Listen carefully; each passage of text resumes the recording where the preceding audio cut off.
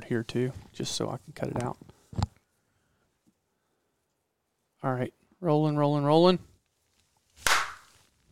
Big clap. Do a clap, Clay, just in case the other ones didn't catch it. Okay. All right. I think we're going to do this just like a podcast, and we'll I'll do all the editing or whatever afterwards. So let's do... Got that new AI podcast thing. Tool. Commercial, go.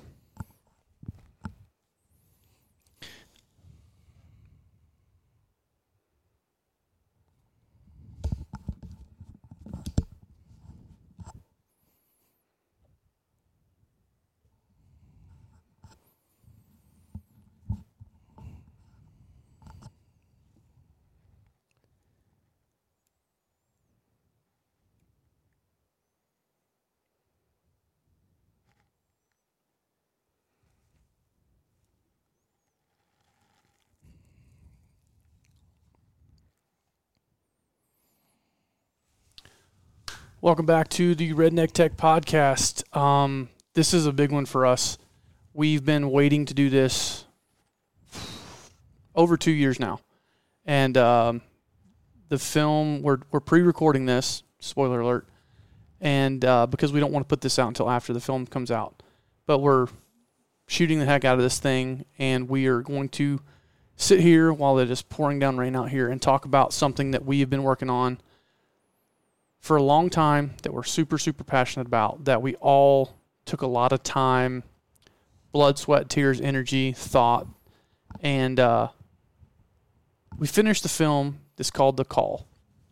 And I can tell you where I was when the idea for it hit me. And it was an idea and a story and a film that I felt we had to tell, and I wanted us to tell it on our own terms. And we'll get into that in a little bit. But it was something that I feel like the industry needs and wants. But the only way we were going to get to do it is if we did it on our own. So we kind of wanted to sit down today and talk about kind of where our heads were with it and what we got out of it and where we want to go from here. It airs on NWTF's social media page on Sunday. Today is Thursday. But it's one of those things that we didn't know how to do this in the very beginning when the idea hit us. We took a lot of time in planning to do it, and there's a lot of things we would change now in the process of doing it, but it was very much a collaboration between everybody here at Copeland Creative. It was very much a team effort, and obviously when you watch it, Jamie Shire, one of our really good friends, plays the role of the hunter that's in there. We purposely did several things in this that we're going to get into in a little bit, but we wanted to make a film. We wanted to make a genuine film because we do not believe that there's been a genuine film in the hunting world or the fly fishing world for that matter in a long time. They're glorified web episodes, and we did not want to make a glorified web episode. We wanted to make a true film, and this is a fictional story that one of these days will be nonfiction for a lot of us. And we wanted to elicit emotion. We wanted to do a lot of things, and I think we hit the mark. But as I'm sure Ryer will say, and Clay, now that we've done it, there's a lot of things that we would do differently. But kind of what was the process for you? Because Ryer, I called you as soon as I had the idea. Going down the road, I was right there at 60 and 400, right there where Waffle House and Home Depot are. That's where I had the idea, and I immediately picked up the phone and called you. I don't even know, Clay, were you even... Yeah, you were here when I had the idea. You were already working here, weren't you? Yeah. Yeah, 2 years ago. Okay, you were here. I immediately called you. What did I say? And then do you remember? And then what was your thought process on it? I remember that I was in St. Simon Island. Oh, really? Yeah. Oh, I didn't remember that part. I'd gone down there to visit a buddy of mine, and I think it was kind of the middle-ish of the day. And oddly enough, actually, I was working on some random stuff for Blue Stem that day, kind of to release on our own YouTube channel and stuff like that. And I remember you called me, and I went out on like the porch of the little Airbnb house we were staying in, and you told me about the idea, and then you got inspiration for a part of it from a Netflix series. So I think I went and watched that like in the next couple of days. This was December 2020, like the end of December, beginning of January 2020. Okay. When you called me, and I just looked that up on my phone. Okay. How did you look that up on your phone? Your phone would go back that far on calls? No, because I knew I had like taken pictures, and because your phone metadata tags locations, you can go and like open up a map view, and then you can zoom into different places. It's actually, I do that a lot for finding like when I was places or where specifically I was for certain things. But anyways, I know that was early 2021. Yeah. And I thought it was a really exciting idea. Not being somebody who comes from the hunting world, you kind of had to explain to me the concept and why it was something impactful for a lot of people, especially people who have kind of grown up hunting, and so I thought that it was a really cool concept. It was something that even coming from outside of the hunting world, as soon as you explained it to me, I went, oh, okay, yeah, that makes a lot of sense. I kind of like connected the dots because filming people, I've seen the call happen a lot. But I myself, and probably even a lot of people who have a hunting background, probably kind of glaze over or don't understand kind of the deeper significance of the call. Yeah. Maybe we should explain that too. Well, go ahead. I'm being purposefully mysterious. Yeah, I figured you were. And so I thought it was a really cool concept. I watched a little bit of the inspiration, and then I think it just kind of like flew in the back burner for a little while until one day you're like, well, we got some time. Why don't we think about... Which is rare for us to have some time. Why don't we think about shooting that? And I think for me, a lot of the times, that's kind of where my process starts. Because... I mean, if you guys have listened to the podcast, and if you haven't, you can go listen to them, and you'll kind of get a better idea of who we are and kind of our roles and what we all kind of do well and where we all fit into the larger puzzle that is Copeland Creative. You're always the ideas man. Not always, but I would say a large majority of the time you're the ideas man. And then generally my role kind of starts once it is time to put that idea into motion. And so when we started talking about how to film it and what we wanted it to look like and all that stuff, that's where I really got to start thinking about how we would shoot that. And obviously we talked about that together. But I think that was kind of the initial process for me. I know that I was initially excited, but also a little nervous about the prospect of shooting and editing something that was completely narrative and something driven by a very large and heavy emotion.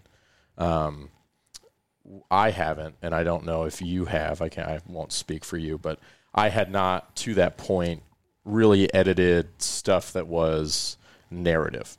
Now, we've edited a lot of brand stuff with small stories for like commercials and different marketing things that were, fictionalized, but it wasn't supposed to be a narrative. It was more like, hey, let's tell a small story here. It wasn't a whole narrative piece that had been thought through for a specific intention. And I had not filmed and edited something that dealt with the weight that the emotion that this one would have. This one's got a lot of weight to it. And so I think initially I was it was exciting, obviously, but also you have a lot of doubt and a lot of not knowing going into that how exactly to do it and tackle it. Yeah. I want to get into some of the challenges in a minute, but I think, Ryer kind of nibbled around the edges of what the film is, and since this is going to come out after, if you haven't seen it, you absolutely need to go see it because this is going to be a giant spoiler. So if you have not seen the film, please go do it. I don't want this to ruin it for you, but since this is coming out after, I feel like we've teased and teased and teased about this film. So now that it's out. Well, maybe instead of going with the plot, tell me about your idea first. So because you had the idea, which spurred you thinking about how do we convey that. So tell me about the idea first. So the idea, like I said, came to me going down the road, I guess December 2020. I didn't remember when it was. I knew it was about over 2 years ago. And essentially, I got to thinking, like, anytime I've ever been successful in the field, deer hunting, turkey hunting, elk hunting, the first thing I do is I call my dad or my brother, or a combination of the two. That's always my first call, is to my dad to tell him, hey, Dad, killed a big deer, or had a good morning turkey hunting, or text him a picture or whatever it is. But that's the first person, when I pick up my phone after I'm successful in the field, I call. And it just hit me, which I get most of my thinking done while I'm driving because I do a lot of driving. It hit me as like, unfortunately, one of these days I'm going to have a day where I'm successful in the field and my dad, or hopefully not my brother, but definitely my dad, won't be there on the other end. And anybody who knows me knows my dad is the best human that's ever lived. And my goal in life is to be half the man my dad is. And for me to be able to call him and live vicariously through him, or let him live vicariously through me in all my travels, and let him be just a small part of that, because he's the one that took me. He's the one that I was sitting at the base of the tree with 18 months old, and he shot a deer with me. I've been technically, I guess, hunting since I was 18 months old, even though I don't remember it. And so he's the person, and then I grew up hunting with my brother, so he's the second person. He's the person I always call. And I thought, okay, how is that going to affect me when the day comes that he's not there on the other end of the phone? And I got to thinking, it's like, well, I'm not the only person I know that's going to wreck. That's going to wreck pretty much everybody. And the idea of this isn't just about hunting or fishing. This transcends hunting and fishing. I mean, you could grow up going to recitals. You could grow up going to ball games. You could grow up, with, your parent or your uncle or your dad or whatever as your coach. And one of these days when you're successful in life and that person's not on the other end, that's going to affect you. And I'm like, okay, how do we tell that story? And I know, Clay, we talked about it, because when we came up with the idea and we've talked to you, you're like, that's already happened to me with your granddad. Yeah, I guess December 2020 would have been when you got the idea, and August of 2020, literally like 3 weeks after I moved up here, my grandfather passed away. Well, that November, which is before you had the idea, I shot a buck on the farm my family hunted forever, and first person I went to call was my grandfather, and the phone number was, or the line was discontinued. Yeah. And when we started talking about this idea, and we started talking about it to people that were really close to us, and we said, is this something that you're going to relate to? Which we knew the answer. I had probably over half of them say, I still have a number in my phone I call. Or I look at it every day, or I look at a picture every time I'm successful, because that's who I shared it with and they're no longer here. And we're like, okay, this is a powerful message. How do we do this, and how do we do it justice? And that was the challenge that we then embarked on. It literally started with the idea. I explained it to Ryer. Come back, and Clay's like, that's me right now. Lots of other people, that's me right now. Or I had one of my really good friends, Daniel Tritt. I sent him the idea in the very first rough cut. And I remember his text is like, why did you send me that? I refuse to believe that's going to happen one day. But it is.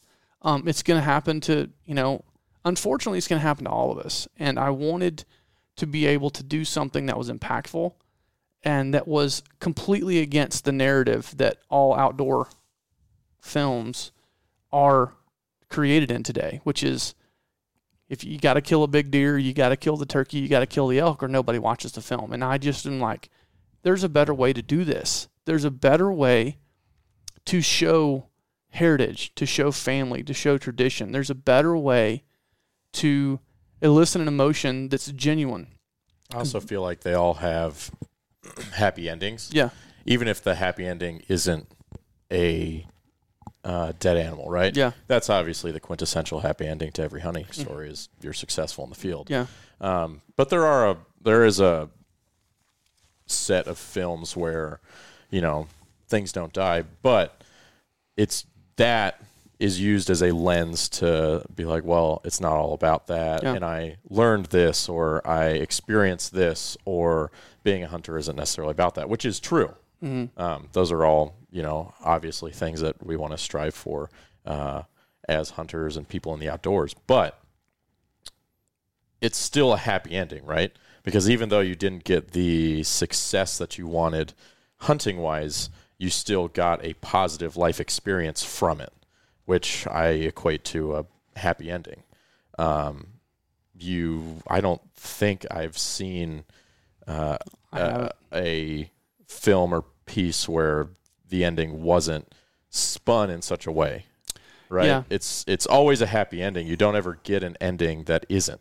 And I think that was also a kind of part of that's something that we've talked about before, but yeah.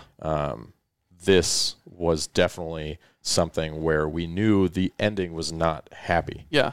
Well, we knew the ending wasn't happy, and for most people it isn't happy, and it's going to make them think, and it's going to make them emotional, and that was the goal. But I did have one person, my Uncle Steve, who I respect a lot. He's very, very smart. I showed him the film as a family one night before we ever released it. When we finally finished it, I sent it to him, and he didn't say anything afterwards. And usually he's, got some really good feedback, and he didn't say anything to me. He just said, that was really good, kind of generic answer. And then he texted me 2 or 3 days later, and he goes, I wanted you to know that when I watched the film the first time, he said it made me think of my dad, who's gone. And he said it made me very sad and emotional and made me think back and reflect. He's like, which I think was your goal. He's like, but it also, once I got past that, it made me think of all the really good times I had with him. And he said it really spun it to a positive, happy thing for me. So I think it can do both if you let it do both. In terms of how we did it, we shot it as nonfiction because we shot it as fiction because we felt like we had to. And it is acting, it is, all the things. And I think Jamie did a really good job to not be quote unquote an actor. But it was one of those things to where when we told him about it, and he grew up hunting with his dad, he's like, I have to do it. I have to be a part of it.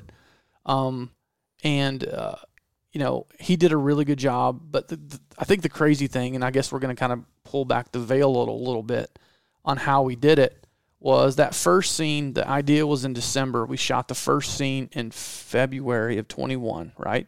Yes. In my old house that I've since sold, so I don't even own that house anymore. Which turned into an obstacle when we actually said it, because we would have loved to be able to go back to the set and shoot a couple of pickups. But who would have thought that all the house stuff was shot in my old house.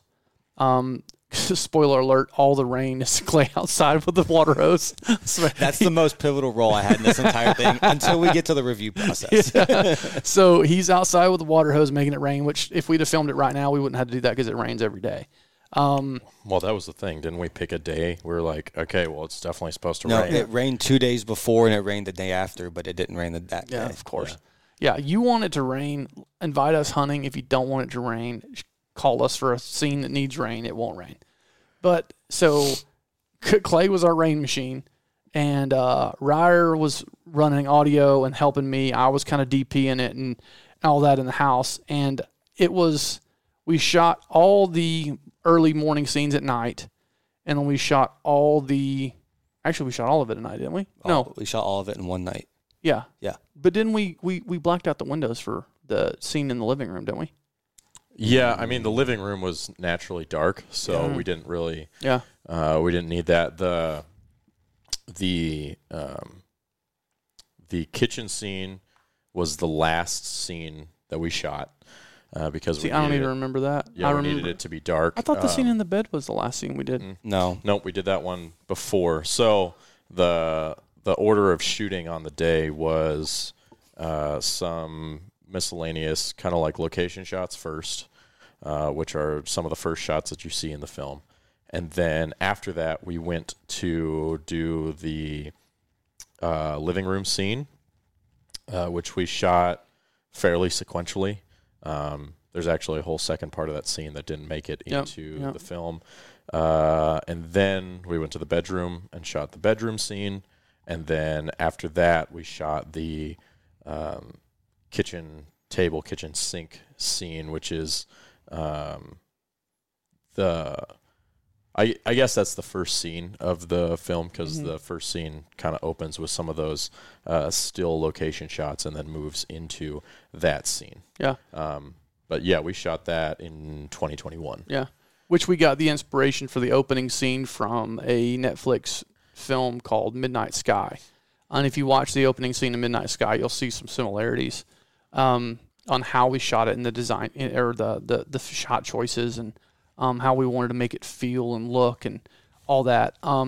If you pay attention in some of the scenes, there's lots of little things that we tried to introduce.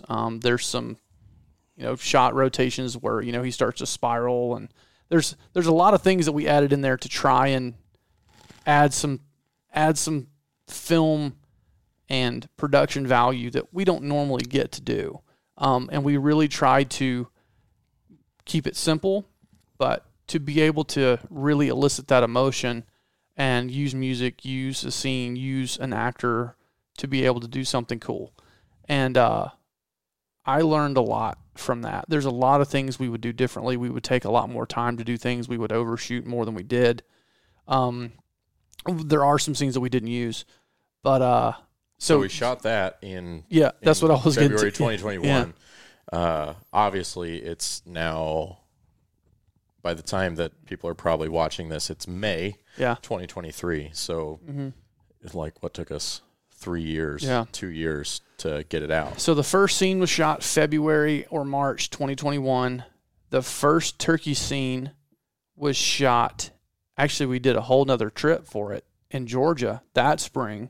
That was supposed to be the original. That was supposed to be the original. We filmed for 2 days. Yeah, and didn't get anything that we needed. We then go to Kansas the next spring, which would have been 22, spring of 2022. We got 3/4 of the way through the film, and we thought we need another scene. And so the deer scene at the very end we shot this past fall, and that's actually a frozen deer that we borrowed out of a deer cooler. So there's the wool been pulled back over your eyes. Lots of spoilers. If you haven't seen the film, please, God, go watch it.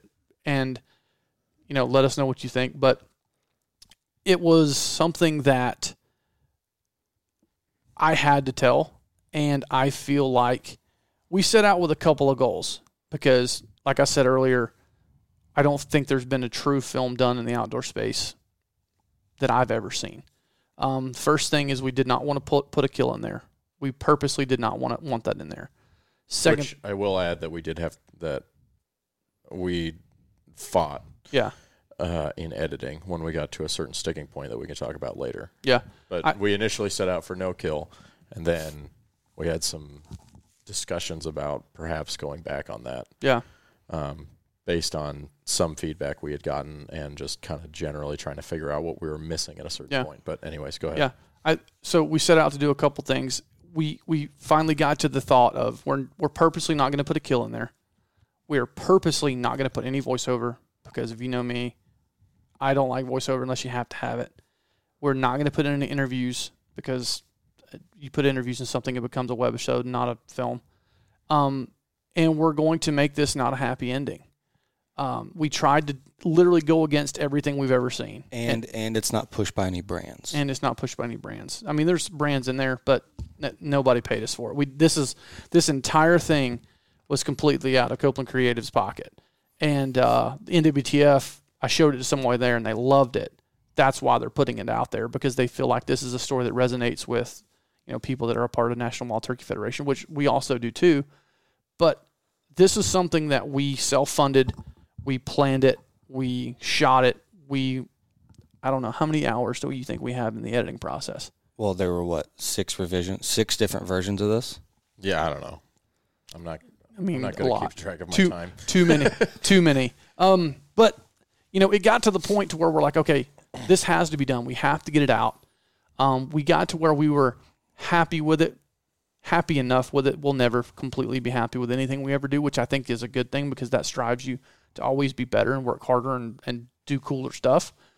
But at the same time, we knew that this is something that's got to be put out there. And we're really good at working on deadlines. We're not when we don't. So I finally just had to put a deadline on it. So we got it done, and we got it done within the deadline.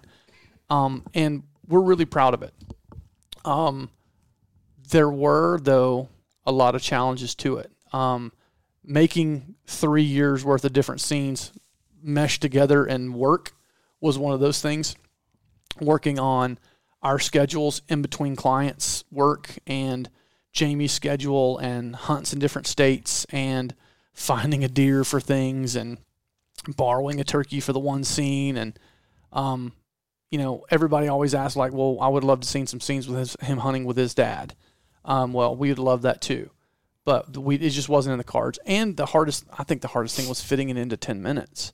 Like, we had a goal of fitting it into 10 minutes, and I think that we could have done it I think we could have dove deeper.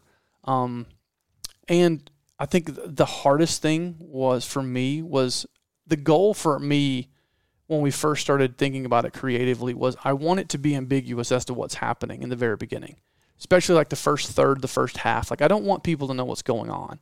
And that was on purpose. A lot of people, that was their feedback. It's like, I didn't really know what was going on until this happened. I'm like, that was on purpose. They said it was slow and they couldn't get past the first 30 seconds or a minute. And that's what all of us says. Like, we're not going to change that because we intentionally shot it for that. We got a lot of pushback on that. It's like, hey, why don't you do this? Why don't you do this? And it's like, we could do that, but that would ruin the suspense. And we wanted to build that suspense. We wanted to build that mystery. And so when you watch it, it is intentional. Every single thing in there is intentional. Not only how many hours you worked editing it, but how many hours do we all sit around and talk about it and work on it and figure out, somebody's at the door. Awesome. Perfect timing. And they're gone. Not only did we spend way too much time talking about it, but how much time do we spend just sitting just like this and talking about it? Like, how do we do this? How do we get this out of them? How do we do this? How do we get from here to here? How do we make 3 scenes in 3 different states in 3 different years work together? It was a complete and utter crapshoot half the time, but I think it turned out as good as it could have under the circumstances. It's my turn? Well, I'm looking at you. Yeah, I agree. I think that there was it was a very interesting learning process because it was something that we had full control over, which is rare. Is very rare. It was something where we had a very specific goal in mind, and I think at certain points, all of us were kind of like, quote unquote, done with it, right? Oh yeah. My done with it is like, it's just not going to work, right? Like, we shot the house scenes, and then we kept trying to shoot the turkey scenes, and I was like, it's just not going to happen. Mm-hmm. It's not working. It's not happening. It's just, we had a fun time shooting it and coming up with the idea, and maybe we've got a little bit better idea going forward. But like, there was a point in time where I thought it's just going to be one of those things that sits on a server. Mm-hmm. We got a few of those. Yeah. I know there were points of the process where you were definitely like, we just got to get it out. Yeah. Like, we just need to go do this. I get to that point a lot quicker than I used to. Yeah, you and I are, that's one of the that's one of the points of contention that we have a lot is you're a let's get it out guy, and I'm like, let's make it right guy. Yeah. And so, I'm a let's make it right or just let it sit on a server. And you're like, well, I paid a lot of money for this. Yeah. I would like for to see it. Which I think ultimately both that push and pull led it to be what it is. Because there was you're like, well, we shot it. Let's figure out how to get it done, even if it doesn't end up how we had in our heads. And then, which pushed us into figuring out how to solve the problems. Yeah. And then me kind of saying, hey, let's wait and hold this back until we can until we can solve those problems. Yeah. So I think there was a big learning curve there as far as how do you kind of go about solving problems, especially when you can't go and we can't reshoot here, we can't reshoot there, and we've got a very specific story we're trying to tell. And then just like you said, trying to match everything up and get things to work. I think especially because of the nature of it, there's some very abstract things that happen during it that were kind of hard to wrap your head around and to accomplish. Because you have this goal, you're like, okay, we want it to feel like this. Well, shooting and editing something and achieving that feeling is much harder done than said, or much easier said than done. And like Clay said, there was multiple iterations. I have a couple sheets here of things that we can get into later on more detail, but there were iterations where we were messing with the order of scenes, the length of scenes, the feel of scenes, different ways to move throughout the scenes. There were versions with scenes that were almost entirely synthesized that we hadn't thought of originally. There were just a lot of us trying different things, which one is something we don't get to do a lot of because we work on pretty quick timelines, and we're often working on things that are fairly chronological. So you don't have the latitude or the need or the time to go messing around with all of those things. But when you have a narrative film and you have complete control over it, then you kind of open up that possibility for yourself, which is good and bad because you have way more options, but with those options come more decisions, so it can be tough to kind of narrow that down. But I think that, like you said, ultimately, I think that doing it over the course of 3 years, we were able to actually accomplish what we had set out to do. Yeah. I think that it definitely turned out as good as we would have wanted it to. Yeah. And I think it's important, too, to note that in between the idea and it actually getting released, I mean, there was 3 years of us doing other work and learning different techniques. Like if I had edited that the same year that we shot it, I don't think it would have turned out the same way. Because there's a lot of stuff that I did in that edit that I wasn't doing 2 or 3 years ago because I didn't know how to do it or I wasn't thinking to do those things. Yeah.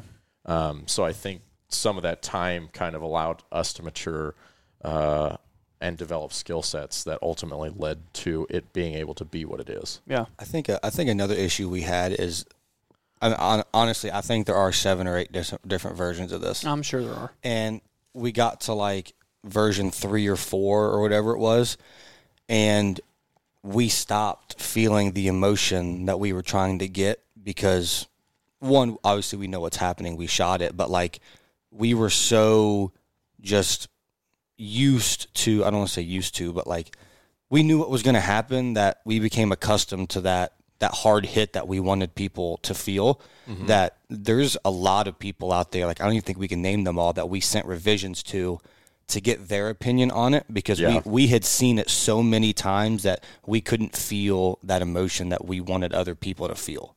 Mm-hmm. And that's a lot of reason why there's so many different versions. It's like, no, that one doesn't hit, let's try this.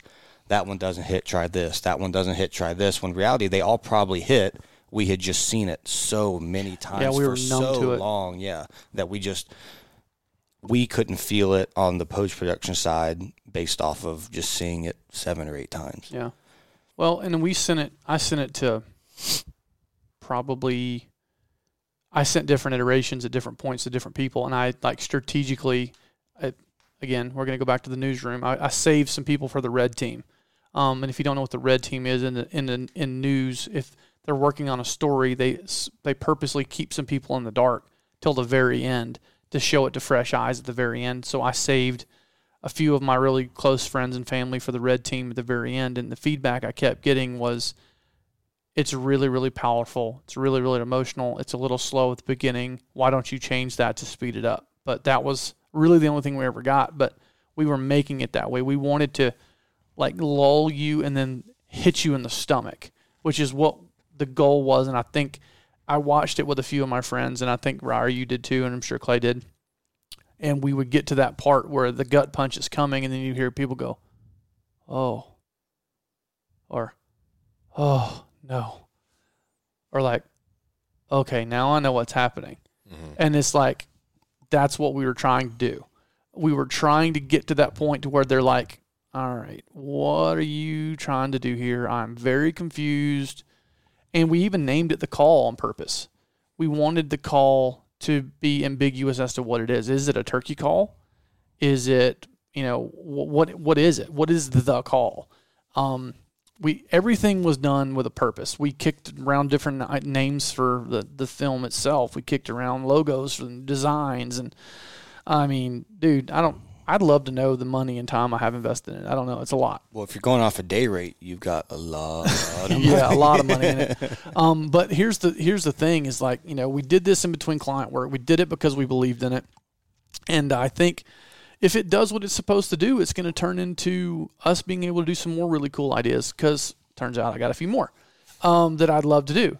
But for every one that we do, we've got 10, 15 that we haven't done. Yeah, exactly. I think what makes this, even though it is a fictional piece, is, yes, it's a fictional piece. There was an actor, which was Jamie, but all those scenes where he's talking, he doesn't have a script that he has to memorize lines. It's still somewhat kind of get what you get and then redo it again if you have to. Mm-hmm. And then there's a turkey hunting scene in there. You can't script a turkey hunting scene, hence why we had an issue for 2.5 years getting the turkey hunting scene right. And then, so there's that mix between, yes, the entire thing is fictional, but the turkey hunting actually happened, but there's an actor in there, but they don't have actual lines they have to memorize and say. So there's a mix between that documentary that we love to do, but then actually still getting a fictional piece out there. Yeah. And I think my favorite shot, I know Ryer's favorite shot, my favorite shot is the one at the sink. I love, if you've ever been to any one of our classes and we talk about symmetry and we talk about, foreshadowing, we talk about all the things that we've talked about in films and things that inspire us. That to me is the scene. If you pay attention, it tells you a lot. It's the rain. It really is. It tells you a lot. I love how that shot turned out.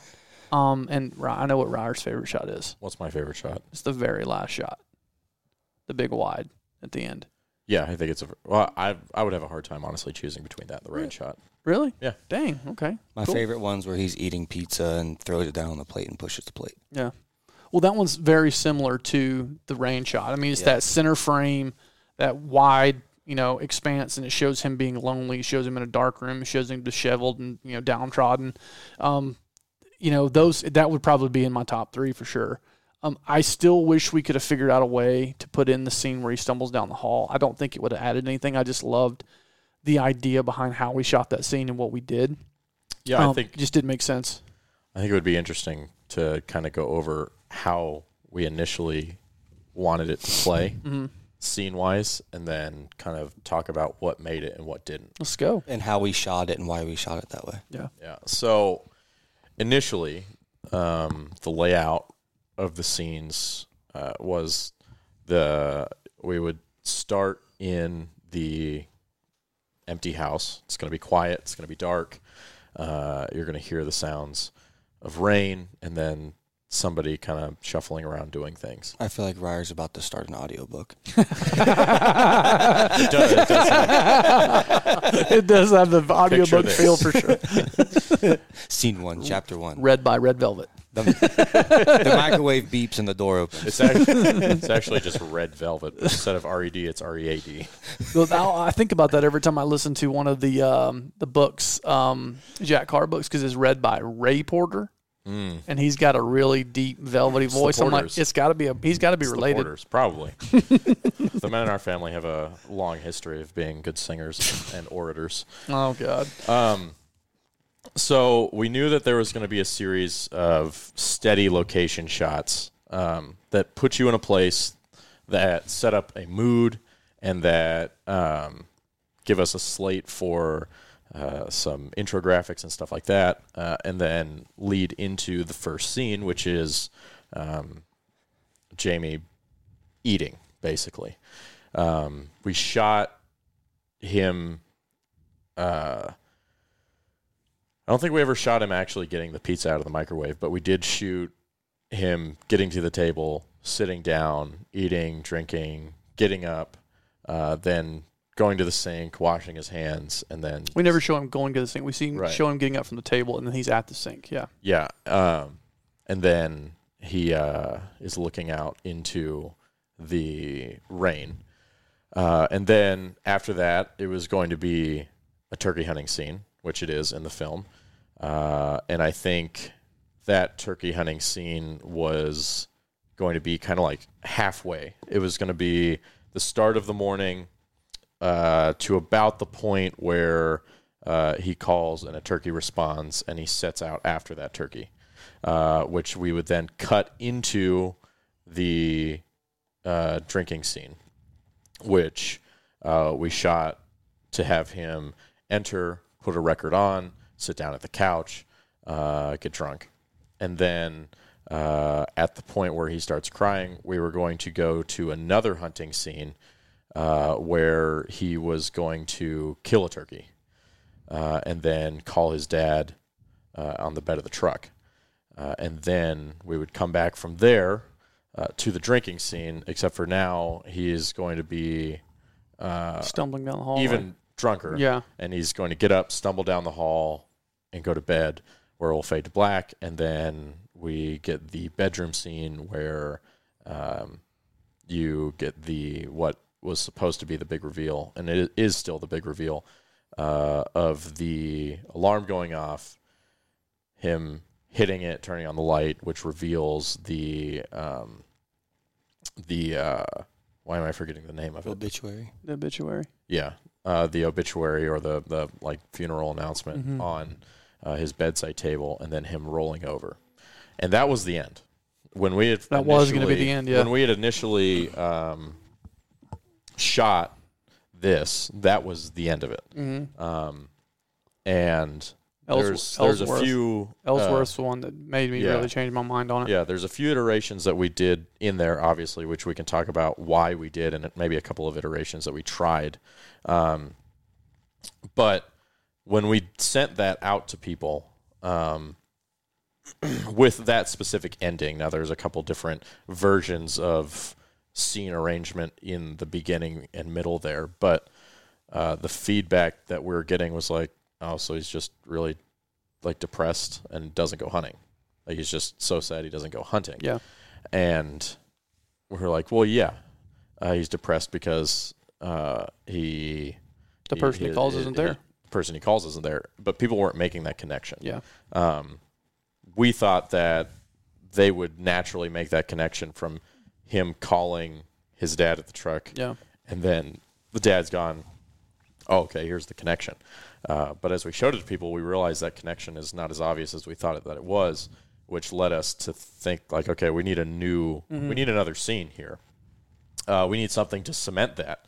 And we went back and forth with a bunch of different options and eventually settled on, well, I think that he needs to make a call. Mm-hmm.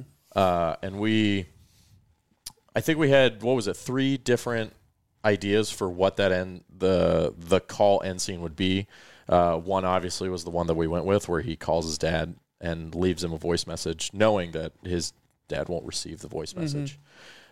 We had another one where he was going to go to pick up the phone, go to dial his dad, and then the phone line was going to be disconnected. Mm-hmm. And then the other one where he goes to dial his dad and then doesn't end up making the call, but goes as if it's muscle memory to do this. And we ultimately went with him leaving the message because we felt like, one, that was a very realistic thing, and 2, it gave the piece the space to kind of express the emotion that we wanted people to get and to really digest how important the call is. It was so important to the character of the story and to the people we hope this relates to, that he still went through calling somebody that he knew would not hear it, and leaving them a voice message as a way to still be able to call that person, as a way to almost try to communicate to that person, and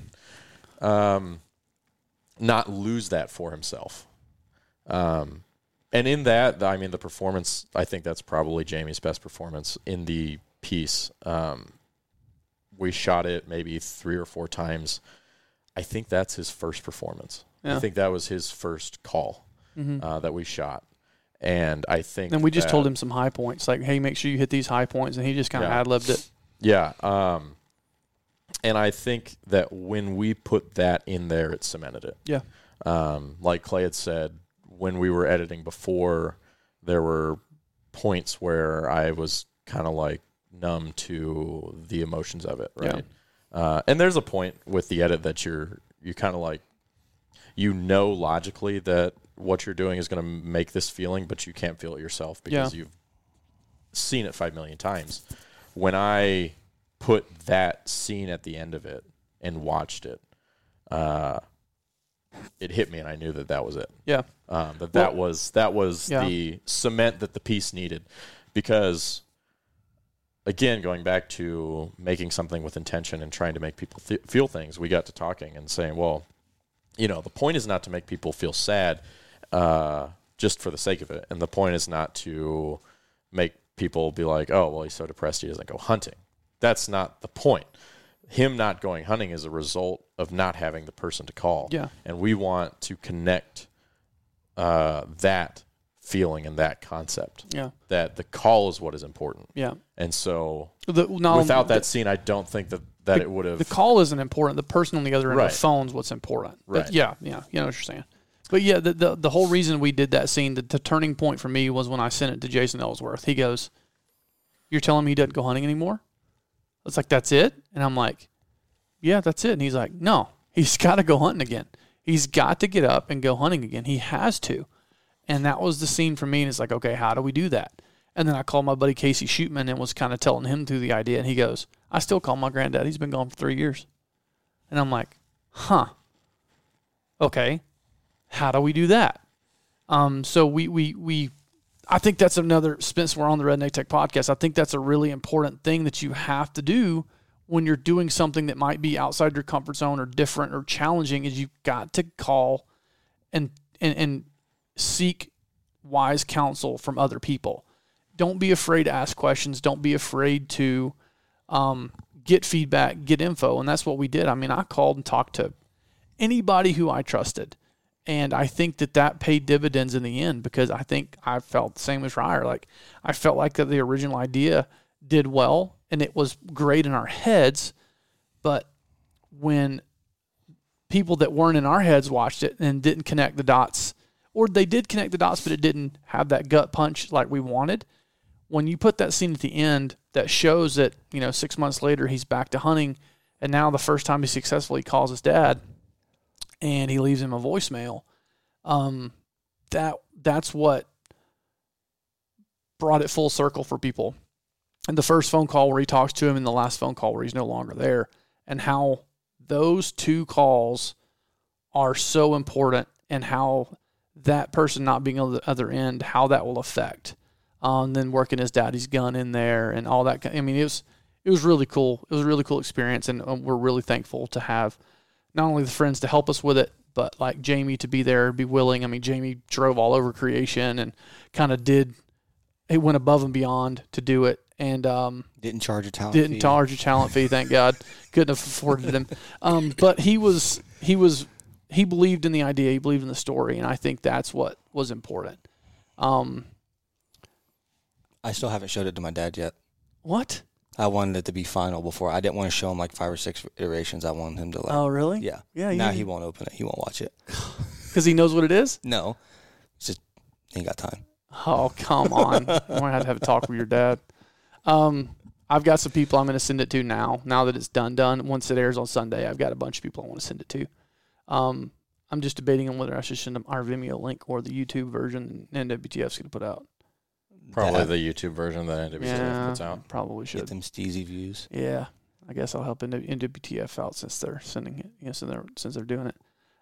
Yeah, tell everybody what dude it I'm sorry, I didn't mean to be disrespectful and say dude. I don't remember dude's name, but what he said when you sent it to him and he saw Gilbert? It. Yeah. So when Gilbert and I were on the phone talking about the idea after he'd watched it, and we got to talking about the idea, the inception, the emotion, the storytelling, all the things that really get us going and our creative juices flowing. Like, he couldn't get a word out. Like, he got so flustered on the phone and so excited. He's like, I don't know. I don't have words. and I'm like, well, to have someone, I've talked about this on the podcast. I just love passion in people, and you could feel and hear the passion through the phone that he had. And I'm really glad that they're being the people that are the catalyst to get this in front of eyeballs of people that we know it's going to mean a lot to. Thank you, NWTF. Thank you, Gilbert. Thank you for watching it and liking it and believing in it. Really appreciate that. And we've got a few more ideas, so let's do that too. What else we got? I mean, how deep technically did you want to get into it? I think we do another podcast about the technical stuff. I think we got what I wanted for this. I think we've got plenty of podcasts that we can do about it. We could probably break down 3 or 4 podcasts about different parts of it if we wanted to. We could do each scene. Yeah, just make it or a series. each scene, or kind of the storyboard, or kind of our process for it. But I just kind of wanted to get it out there, talk about the film, and hopefully people could watch it. It's kind of what I wanted. But yeah, I think obviously it hasn't released yet, so we don't know how. By the time people hear this, it will be released. Yeah, I mean right now, but from our standpoint, we have to operate on conjecture. But I hope that people see it, and I hope that people get something from it, and I hope that it makes people think about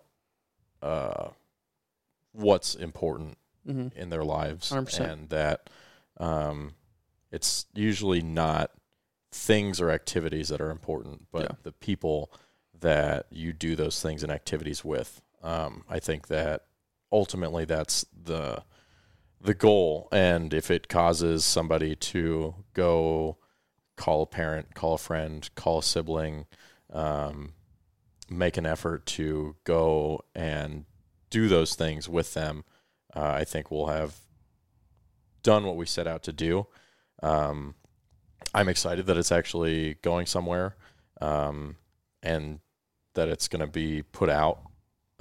It's been a long process from inception to getting it edited and dialed in, and then there's been a whole mess of kind of how do we get this in front of people. We had a couple of different things that we were trying to do with it, and I think that and I'm hoping that NWTF is the right fit for the piece. Yeah. I think that the message is something that aligns a lot to kind of what NWTF seems to stand for and advocate for. Mm-hmm. I know the NWTF is large on heritage and tradition and passing both of those things down to the next generation. I think this film exemplifies a lot of those values, if not in a very obvious way, but in a very subconscious, emotional way. Mm-hmm. The first teaser has 26,000 plays and over 3,000 likes. Yeah. Really? Yeah. Wow. I want everything that Ryer just said to happen. I want people to call that person. I want people to feel that.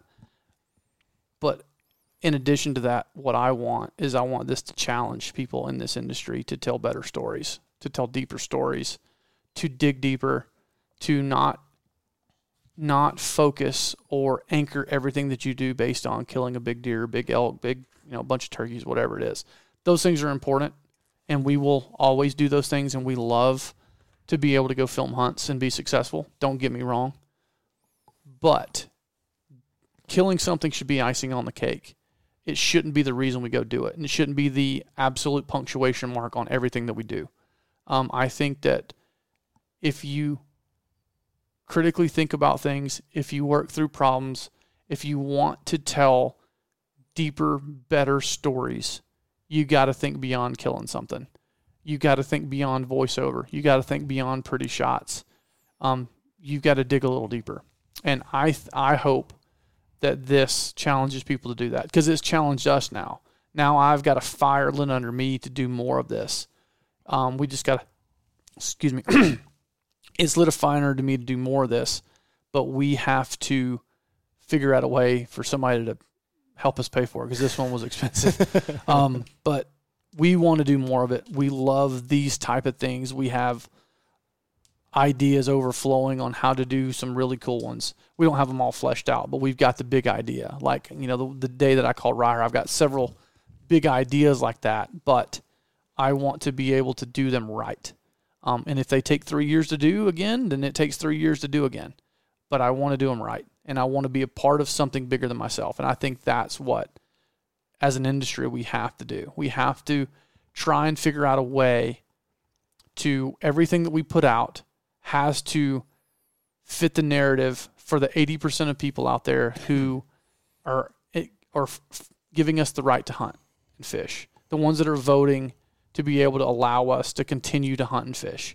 Those are the ones that are making a decision. 10% of us hunt and fish will always vote for it. 10% of the non-hunters are always going to vote against it no matter what you do. We've got to make sure everything we put out is for that 80%, the ones that are going to make the decisions. And if everything that we do is based around a kill, you're going to alienate that 80%. So just think about that. Challenge yourself to do better, to dig deeper, to work harder. I just got an idea for a film, so we got to talk about it when we get done. Perfect. I think that we've been trying, like you said, to do something that challenges the conventions of storytelling within the hunting space.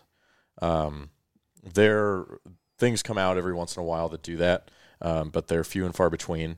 And I think a lot of that is a feedback loop within our industry where the content, first of all, because there's a difference between content and media, but the content that is rewarded are, I think, often the shallowest forms of stories in the space.